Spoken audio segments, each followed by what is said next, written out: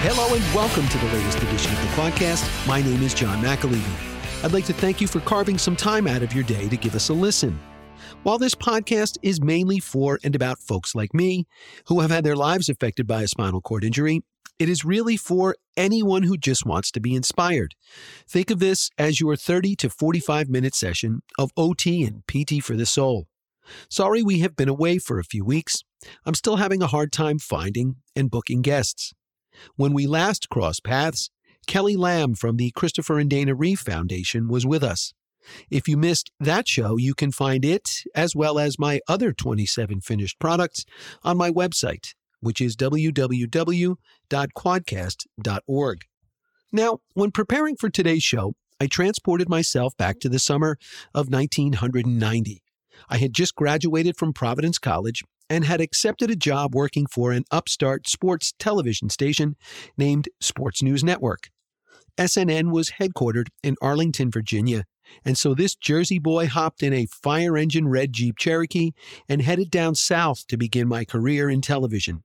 I did not know where I would live, but wound up moving in with a childhood friend who had just graduated from the United States Naval Academy. Sal Raffanello was working at NASA for the summer and had an open bedroom in his apartment in Greenbelt, Maryland. Good for me, right? Yeah, but not so good for me because my commute was 45 minutes each day and my hours were 4 in the afternoon to 2 in the morning.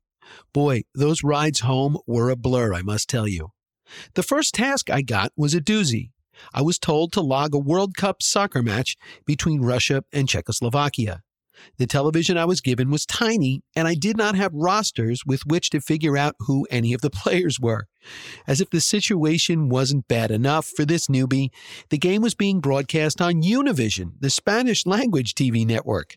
So I spent the better part of the next 2 hours in the corner of a crowded room full of folks watching other sporting events, hoping that no one would score a goal because I had zero chance of telling the on-air talent who on God's green earth it was.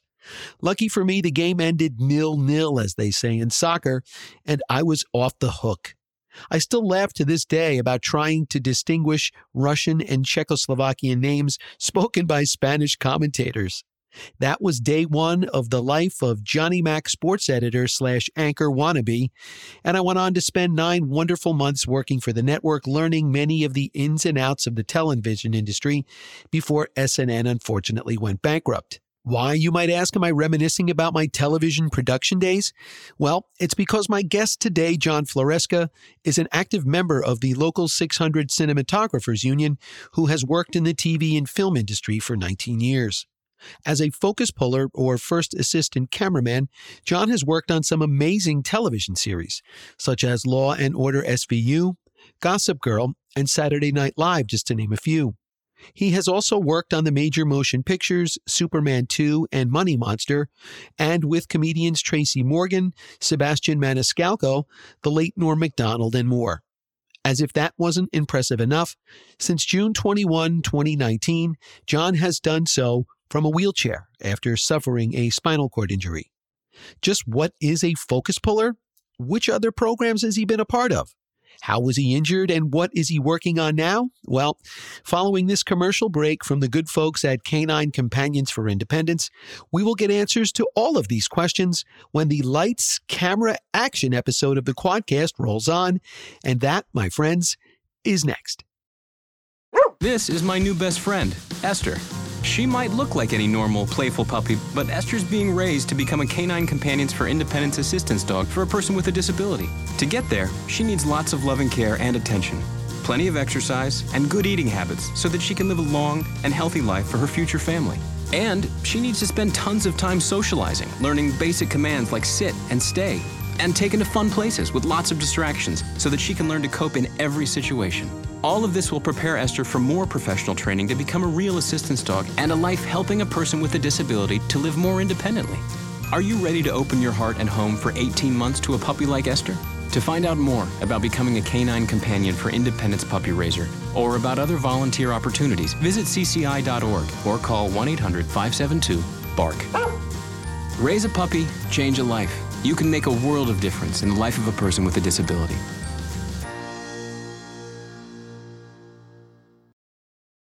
Welcome back to the QuadCast. Remember, you can find the show on any of the following hosts: Apple Podcast, Google Podcast, iHeartRadio, Overcast, Podchaser, SoundCloud, Spotify, and Stitcher. And if you can think of someone that would be a great guest on the program, please feel free to text me at 973-202-3579. I'm always looking for inspirational stories to tell. And without further ado, it is my pleasure to welcome to the show John Floresca. John, thank you for coming on. Hi, John. Thank you so much for having me. I love to start all of my shows at the beginning. So why don't we go there? John, why don't you tell myself and our viewers, and not viewers, I wish they could see us, our listeners, exactly where you grew up and what were some things that you were interested in doing as a young person? Sure.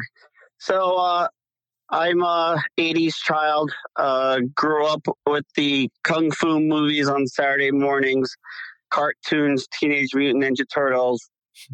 So I love to always go out, play with the G.I. Joes, Transformers, always, messing around with these toys, and Nintendo started to come in. But mainly it was always going out with, your BMX and your skateboard, hanging out with friends in the neighborhood and just being active, running around and stuff like that. Sure. So grew up in Jersey City, New Jersey. Typical kid, huh, John? Yeah. Understandable. Yeah, typical kid. You lived a life. I hear that from a bunch of my guys. How about sports? Were you into sports at all? That's something that I get from many of my guests. Back then, not really. When I started to go to high school, I started to go into sports. I started to do running, cross country.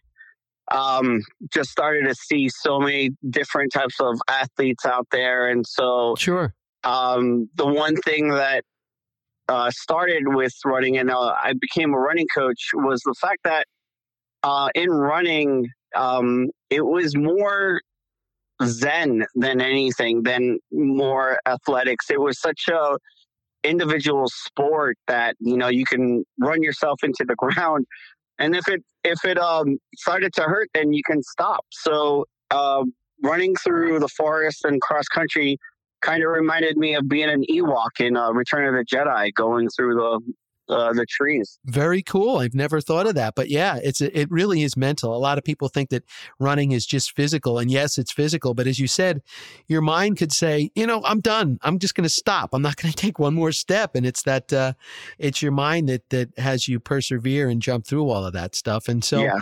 So now that you're working your way up into your teens and you're getting into high school, and sounds like you're a big TV and movie sort of buff, I guess that kind of lends you into your career path with maybe television and movies and working in that realm. Is that where you started to head?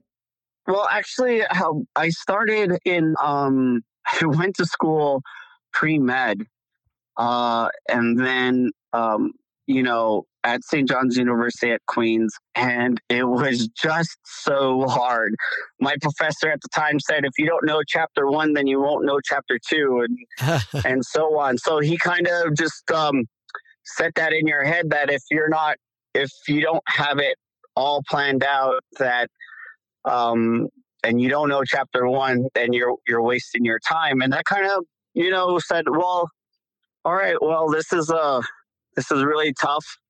And wake up call. It was a wake up call. Yeah. And then at the time, video games, computers started to come around, and I started putting together computers, and I was like, you know what, let me just start taking some of these computer courses. And then all of a sudden I'm like working on a computer, hacking a computer, figuring out these new video games that are coming out. And then I become a hacker. Like, I can break codes, and next thing you know, I'm taking these computer courses, and I'm flying through these courses. I'm like, all right, this is my niche. And I'm starting to do animations and streaming, and this is in 2000, and streaming wasn't really popular. I mean, we were still doing, there's no Wi-Fi, there's no fiber optics, so you're doing dial-up modem, 23, 38K, sure, and 100K was only for universities. So, I mean, that's nothing what it is compared to now. So we were actually streaming comedians. It used to be called Comedy Net. Okay. And then the bubble burst, and all the internet jobs, they just went under. You know, you were making $45,000, and then now people caught on, and now you're only making 12, 15,000, 20,000 a year. And so it was pretty hard. And, you know, there was no jobs in the internet world at that time. And, you know, I helped out a friend. He was writing a short film, and he was like, "You're a real tech savvy. So why don't you just, you know, hop on, you know, try to do the camera, try to do the sound, you know, Sure. jack of all trades." Sure. And that was you the know, beginning. I was like, yeah. And I was like, sure, I'll just try whatever. And the guy who was filming it or shooting it, the cinematographer, he worked on 100 Center Street. And it was an old show on TV about lawyers. And you know, he was in the union. He was like, "I think you'll be perfect. Do you want to learn more about TV?" Mm-hmm. And I was like, "Sure, I love movie magic. I love my shows. I love my movies. I love Star Wars. I love all that, you know, models and, you know, all this camera magic." And so he gave my name to someone at a TV show called Third Watch on NBC. Okay, and I recall that show. Yeah. Yeah, I jumped onto that show. It was mayhem. Day one was mayhem. They were running around Grand Central Station. I don't know who were cops, real cops, fake cops. There was shootings. There was like special effects, and it was intense. And it was a 15-hour day. I shadowed the crew members, and they said that you'll be a camera PA, you'll grab coffee for people, and you'll set up monitors, and you'll clean cases, and you get people food. And I was like, sure. All of the grunt work, right, John? You got to start at the bottom. You got to. And but you learned. And so I was like, I'm going to be the best coffee server runner out there, you know. You were a barista before they had baristas. Yeah. Oh, that's terrific. And then sure enough, they're like, you need to join the union. So it's called Local 600 Cinematographers Union. Yeah, that leads me into my next question. What does that do for you being a member, and what are you entitled to as a member of the union? So when you're in Local 600 Cinematographers Union, it's not really an employment type of company. It's a guild that protects your rates, your rights, your safety, your health. And most productions, shows, TV shows that you see on TV is a major contract that you know, only union members can work on. So there's also like, you know, short films, documentaries that are not union that you can work on. But most major shows, most major productions are unionized. Okay. So I'm in the camera union. There's an electric union. There's a props union. There's a scenic guild. There's an actors guild. There's a writers guild. Mm-hmm. And, you know, it just protects your rates and, you know, protects your rights as a crew member. Okay. So now how, after your coffee making days and handing out of donuts and whatnot is over with, what is the first project that you worked on that you couldn't wait to get home to tell family and friends that you did? And then exactly like, what was the shot that you were saying, hey, you got to wait till about 2 hours in and then you'll see the spot that I did? So majority of the shows when I started off, I was a loader, and the loader works as the person who loads the film, unloads the film, puts it in a can, sends it away. You're running back and forth, you know, after each shot. A film mag is either 400 feet, 800 feet, 1,000 feet, depending on what camera you have. And that in turn is 400 feet can be about 4 minutes of footage. 1,000 feet can be between 10 to 11 minutes of footage. And so I would grab each of these mags and I would go back and forth. And bring it to a dark room, uncan it. I mean, that's back in 2003, 2006. Some shows still shoot on film, but now a lot of them shoot on digital cards. And so the first major film that I worked on was Munich when they came into town. Okay. Steven Spielberg, this was the last stop of their whole movie of Munich. And I just remember having that last magazine of film. And, I'm like, this is it. This is the last, Steven Spielberg and the DP, they have the champagne out and they're toasting everybody and they're saying the project's done. But I still have this fresh mag of film in my hand. And like, I'm treating this thing like, as if like this is a glass ball that doesn't want to be dropped. Yes. So it's, like I'm walking carefully to the camera truck and I'm telling people, don't touch me. I'm going through my procedures of making sure the whole dark room is dark and I don't expose this film to any type of light. And then, it's like... It would have been your first big picture and your last big picture had you done anything wrong with that. It's very true. Right? Oh, goodness. It's very true. And so to see a big production like that was really humbling and heartfelt. And, I met some really great crew members on that job and see how it's done. And that there was from that point on out, it's like there was more to come. There's more to come.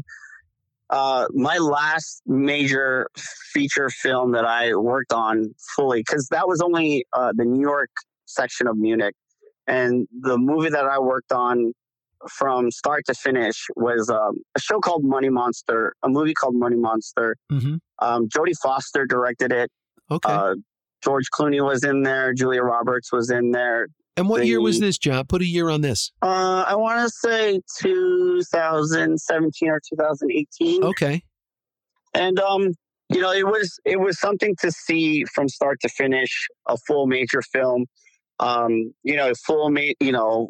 A-list stars, A-list director, A-list cinematographer, Matty Libatique.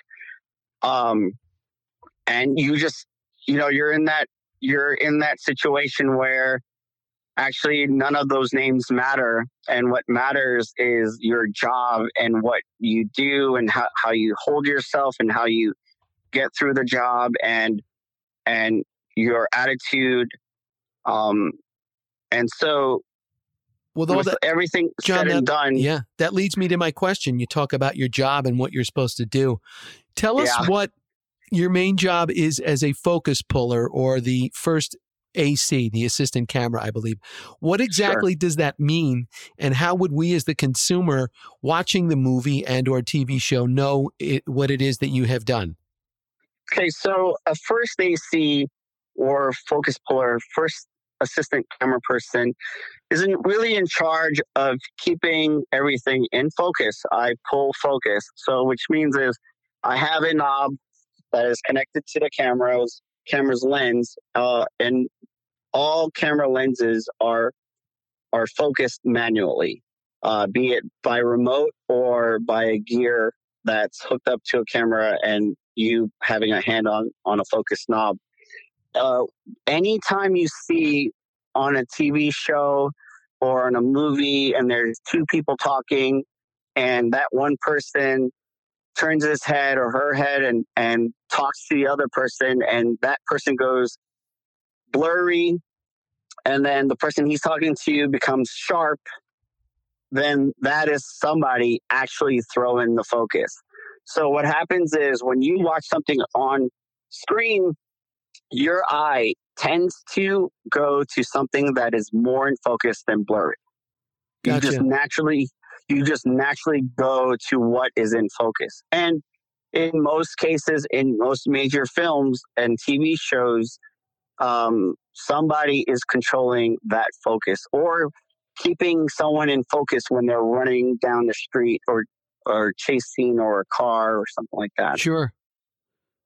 So that's quite a job. And I know exactly what you're talking about, where you're watching someone and they're in one focus and then it zooms out to the other person. I always thought that was something really cool. So that's what your main job is on the show and Yes. in the movies. Now, John, I hate to do this to you, but you've worked in the industry for a number of years now. And then we fast forward to June 21, 2019. And you're in Hawaii for a family vacation and a gender reveal party for your first child. How did this happy and proud occasion suddenly turn into tragedy for you? Sure. So June 21st, 2019, that was a Friday. That was the week ending a big family vacation.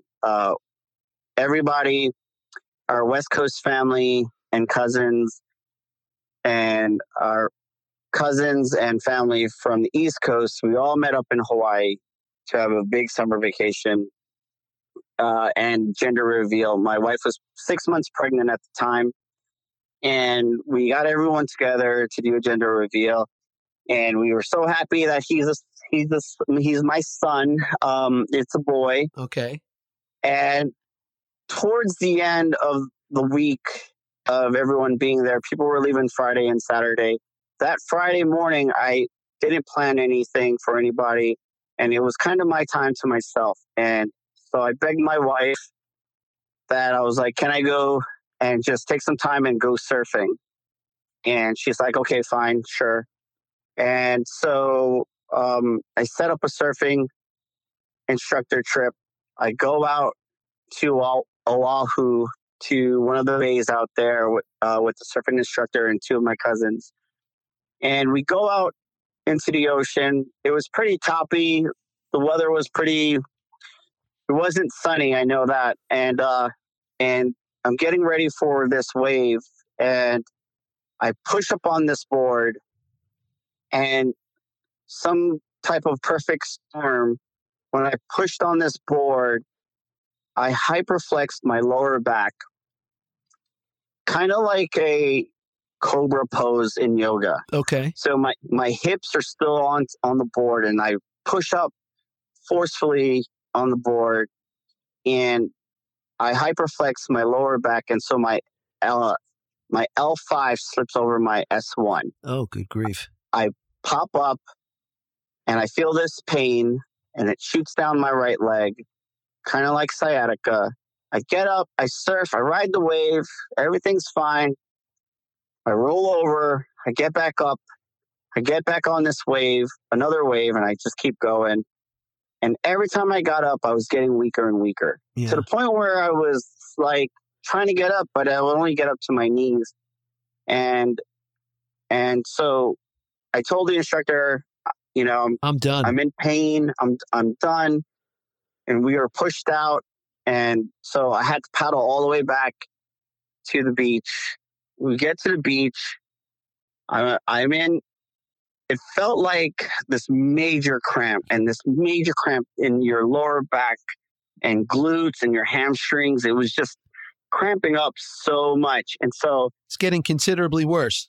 Yeah. And I was feeling like, like it's like I didn't stretch, and maybe I'm dehydrated. And so I know that adrenaline was pushing me through.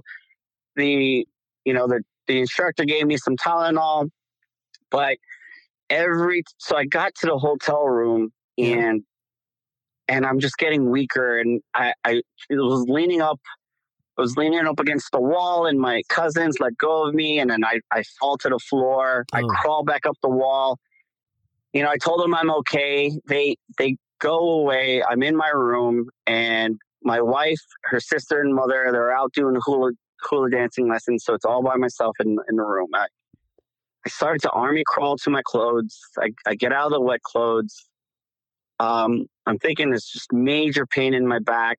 Yeah. So I get up. I crawl up to the sofa bed. I put my legs up and trying to alleviate the back pain. I call my wife, and I'm like, you guys got to come here. Something terrible's happening. Wrong, yeah. And I just feel my legs going colder. I see my toes kind of like flutter and move, and they're weak, and then I'm sweating, and so numb, right? next thing you know, they stop. Yeah. And I'm telling my wife, and so all my family shows up, and I tell them something's wrong. They're saying it might be a herniated disc. I'm telling them it's not. I call urgent care. They told me they're not going to do anything. Oh, good grief. So I go. So did you finally just go to 911, go to the hospital? So I find out that the closest hospital is Queen's Hospital in Oahu. And we jump into an Uber. I get carried into an Uber. I know that's not the best way to go at this moment. Yeah. I wasn't going to wait for an ambulance or call 911. I get admitted really quick. And I think that's when my adrenaline started to go away. I was still in good spirits though, because, getting from the wheelchair to the gurney, the doctors are saying like, oh, we need a big guy to bring him from the wheelchair to the gurney. And this big guy starts walking towards me, and I start clapping my hands, and I'm like, there he is. And the doctors are like, do you know him? And I'm like, no, but you said a big guy. And this guy is big. If this guy was 5'2", I'd say, oh, hey, can we get another big guy? Exactly. Oh, God. So, John. And so, I mean, long story short, calm. What did they ultimately tell you was the case? So, they didn't tell me right then and there.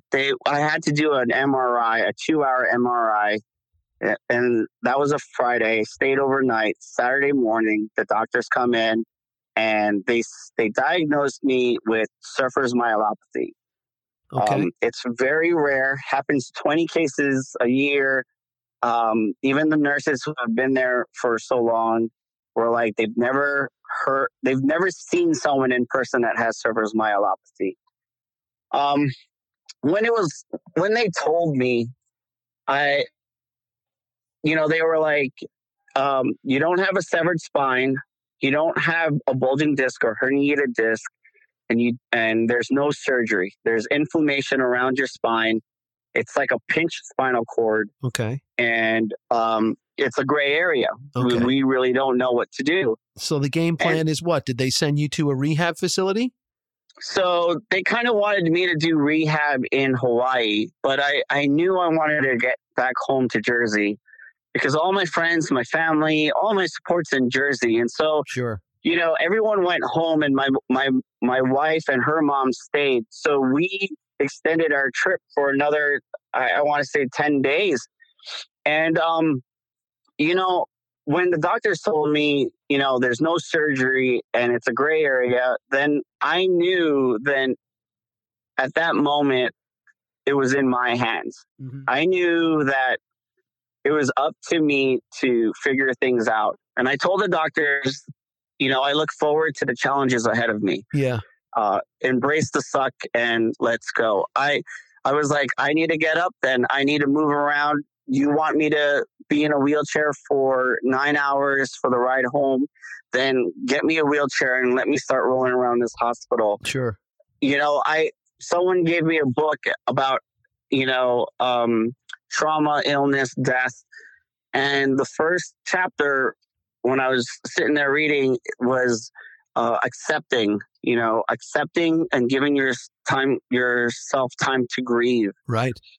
And I accepted it. I accepted that, they're unsure of, the percentages of what can happen and can't happen. Mm-hmm. And so I was like, all right, well, then I'm going to try everything that I can from this day on. Now, for our listeners, at this point, now you're back in Jersey. What sort of mobility do you have? Can you stand? Can you move you're not completely paralyzed, right? You can move, you can wiggle toes. Can you put weight on your legs? So when from Hawaii, I went straight to Kessler Rehab in West Orange, New Jersey. Love the place. Yep. And, it was a whirlwind of things going on, because as soon as I landed from Hawaii, that 9-hour trip. We left Tuesday, 3 p.m., and I landed 9 a.m. on a Wednesday. And right then and there, I was getting poked and prodded and put through a bunch of tests. And next thing you know, I'm on that mat. And, Yeah. When I started 2 years ago at Kessler, I had limited mobility in my hips and in my knees, inflections, and I definitely couldn't move my ankles and toes.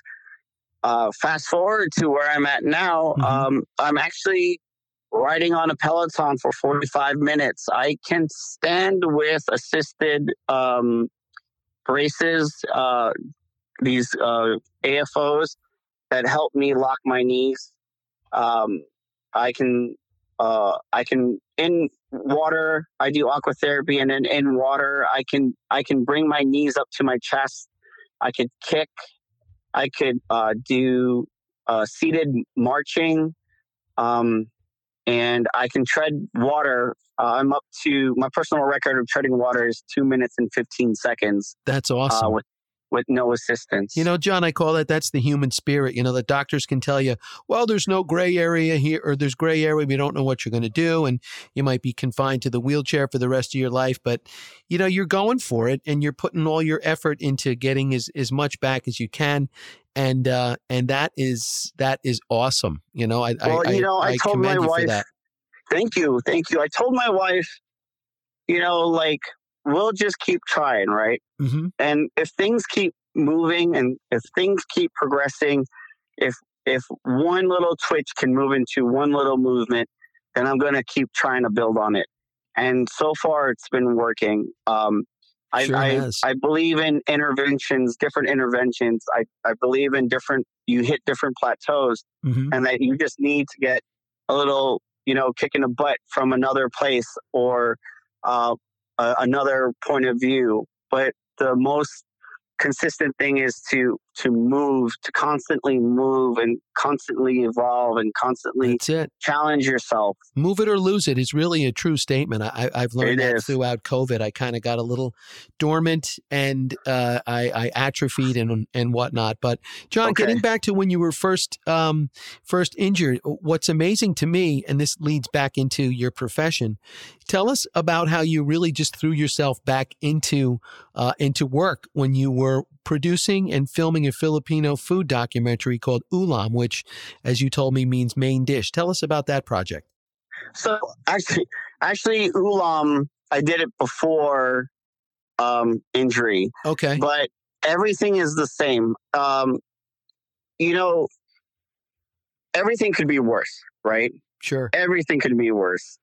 And the fact that I get injured, and now we're talking 18 years, tenure in the film business, meeting so many crew members, helping out so many crew members. It kind of came full circle when I got injured, and everybody came out of the woodwork and supported me in so many ways. And so I just want also, if any crew members are out there listening to this, thank you, brothers and sisters, for all the support. You guys make me who I am now, and in all my projects going forward, nothing has changed my mental spirit, and the jokes are going to keep on going. So when I came back, I knew it was going to be a challenge, and March 1st, I want to say, was the first time I came back to work after injury. And it was on a show, Michelle Bateau, comedy stand-up. And the thing is, pulling focus and working on cameras, is I can still do it because of my upper body strength. I can still do it because of my experience. I can still do it because I have the support of other assistant camera people around me. And if they were willing to make it work, then I was willing to make it work. I wanted to show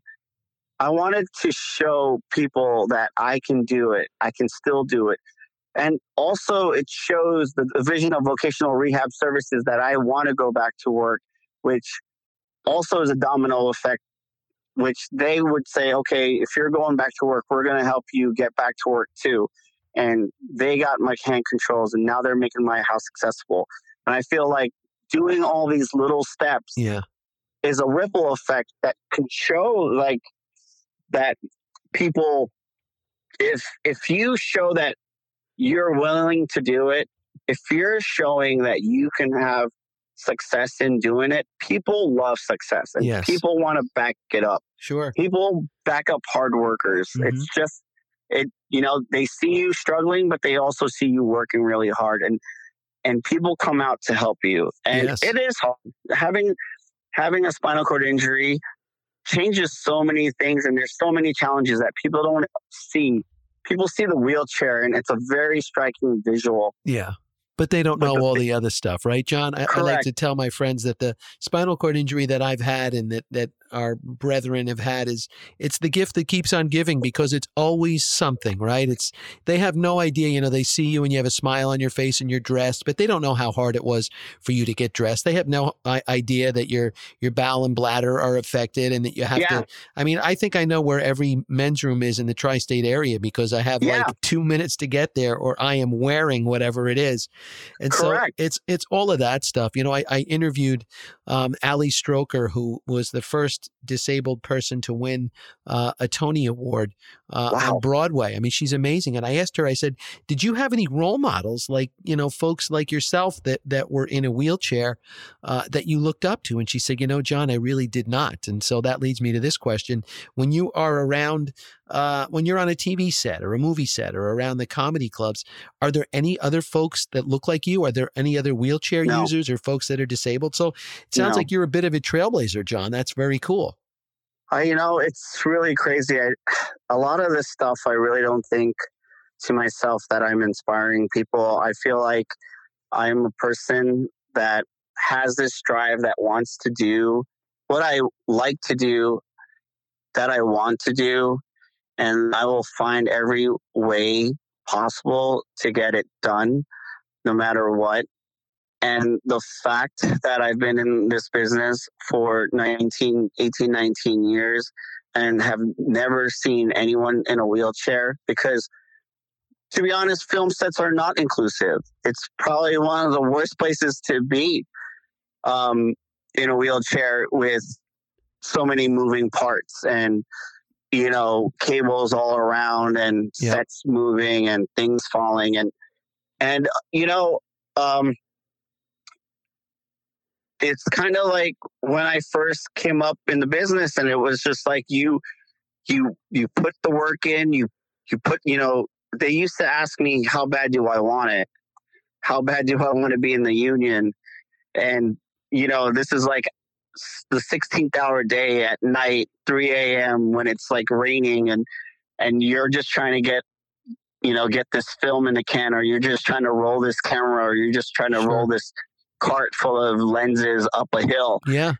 And you're like, how bad do you want it? Yeah. And, it's like, I want it. Sure. And I just knew coming up in the business that when you work with me, you'll remember me that I have a great attitude, a great spirit, and a smile. And I'll be in the trenches with you, and we'll get through this any which way. But it goes on now. And it's like, I may be in a wheelchair, but I have so much people around me that support me.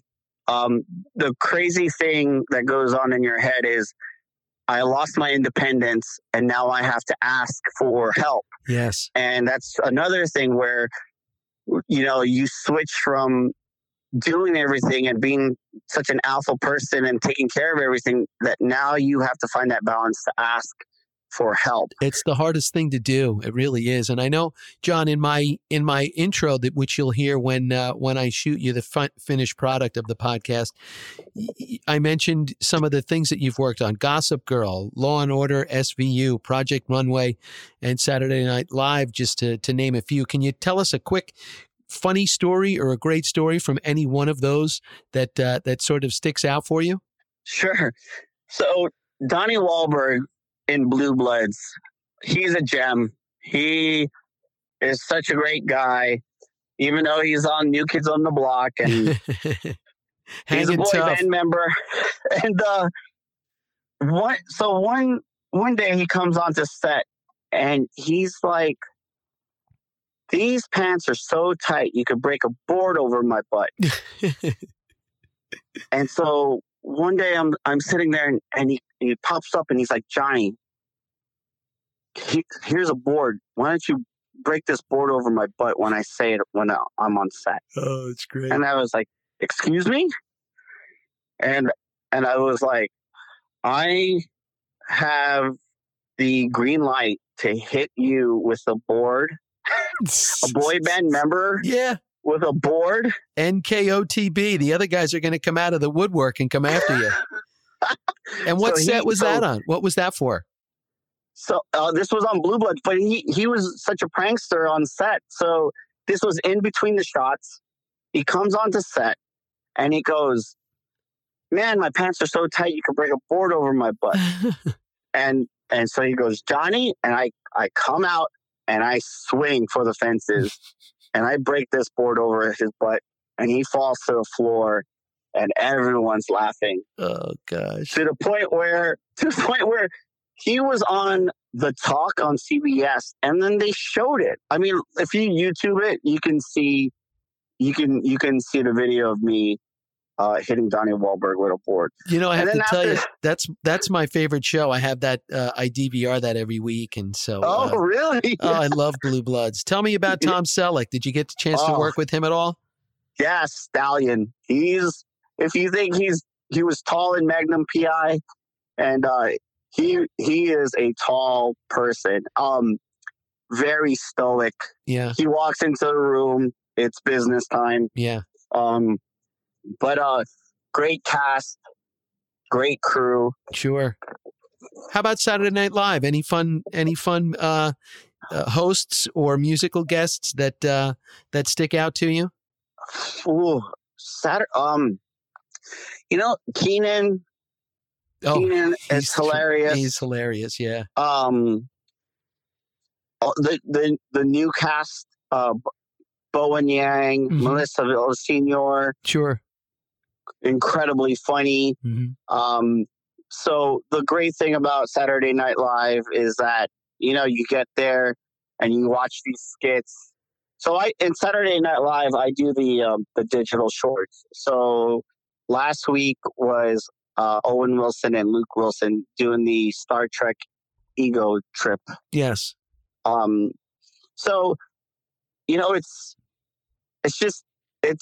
whatever I've thought about years ago. One, Saturday Night Live, it's like you walk through the halls of 30 Rock and, you're like, don't be a fanboy, don't be a fanboy. Yeah. But you see, the pictures of all the cast from Eddie Murphy, Dan Aykroyd, Norm McDonald, rest in peace. And, you're just like, to be a part of it is very humbling. Absolutely. And I'm so grateful to be on such a show that I can work on Friday morning, Friday night, and then 12 hours later, it's up on the big screen. It's amazing. The fact that you're back at it, John, is a tribute to, as we talked about before, the human spirit, the fact that you're back out there, and the fact that the industry is, has embraced you and brought you back. I mean, that must give you, it must make you feel great that, because they say, hey, he's not as able-bodied as he used to be. We could find somebody else that could do his job. But the fact that they're allowing you to be back and you're thriving at what you did before is a tribute to you and to them as well. Yeah, I'm absolutely grateful to all the producers that I have worked with, that when I talk to them, some of them didn't know, some of them just figured it out on that day, but they're all out there willing to help, willing to make things even more accessible, things that they never thought of. A studio that we are shooting in isn't accessible in some cases. And so when we were shooting in this one warehouse, they made the bathrooms accessible for me. That's awesome. I mean, I can't thank them enough for all that. And it is 2021, right? They need to. Yeah. And when the bathrooms broke, the bathrooms were in the trailer. And I was like, hey, what about me? I can't go. These trailers are like 4 steps up. Yeah. And, they figure it out. Sure. Sure. And so, again, I'm like grateful because I just feel like, we're all human. Sure. It's really crazy out there. Everyone has their struggle and everyone has their challenges. And there is still people out there that help others, John, no matter what situation they are in. Excuse me for interrupting. What is the next big project that you're working on? And then I want to get to my last question for you. Is there something that you're working on now that, might be on the QT, or is there something that there's a couple in the horizon. Okay. Non-disclosure, I can't talk about it. All right. You signed these agreements. You'd have to kill me if you told me, right? The fact that there are projects in this crazy climate gives me hope. The fact that people call me back give me hope. Yeah. That I'm able to do a full season of Saturday Night Live. I'm able to do a full season of Project Runway. I'm able to finish big shows out there, going through my injury and going through my recovery while also going through COVID. It was like a nice little humble brag that I was able to do it all. Awesome. And John, usually the final question, I save it for last, for all of the folks that I have on that have had their spinal cord injury, is this one. If I could snap my fingers right now and you would be completely able-bodied once again, what is the first thing that comes to your mind that you would do? So the first thing that I would love to do would be dancing with my son and my wife. Just a nice little dance party in a circle, dancing with them. But John, I have to tell you, I'm a very visual person, and I kind of see myself doing it now. I visualize myself walking in braces, and I can do that. I've walked 800 feet in my braces. I can stand in these new braces that I'm in.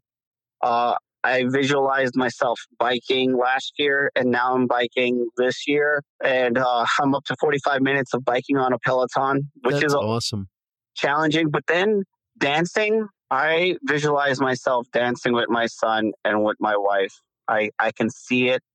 It's there. It's in the horizon. It's going to happen. Yes. So if you snap your fingers now or 6 months later, I'll still be dancing. You're going to get those dancing shoes on. You're going to have to call Donnie Wahlberg and see if you can get some of the Capizios he used to wear back in the 80s, right? And see if you could get out on the dance floor. That's a great answer.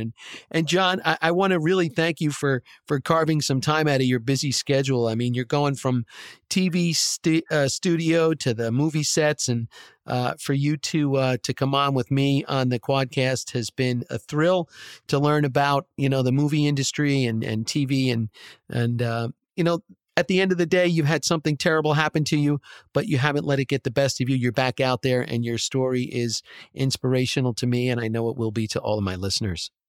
Thank you. It was an honor to be on this. Thank you so much, John. And just like that, it is time to roll the credits and then fade to black. But before we do, I again want to thank John Floresca for joining me today. Also, I must thank my mix master extraordinaire, Chris Perepesco at Harbor Picture Company. Couldn't do it without you, Chris. And on a personal note, I am trying to break into the world of voiceovers. Since my arms, hands, and fingers don't really work anymore, I am going to try and maximize something that still does: my big mouth. So, if you like the sound of my velvety tones and feel that they could benefit you or your business in any way, please call me at 973-202-3579 or email the kid at jmcaleavey@comcast.net. Until we meet again, I am John McAlevey, and I thank you for your time.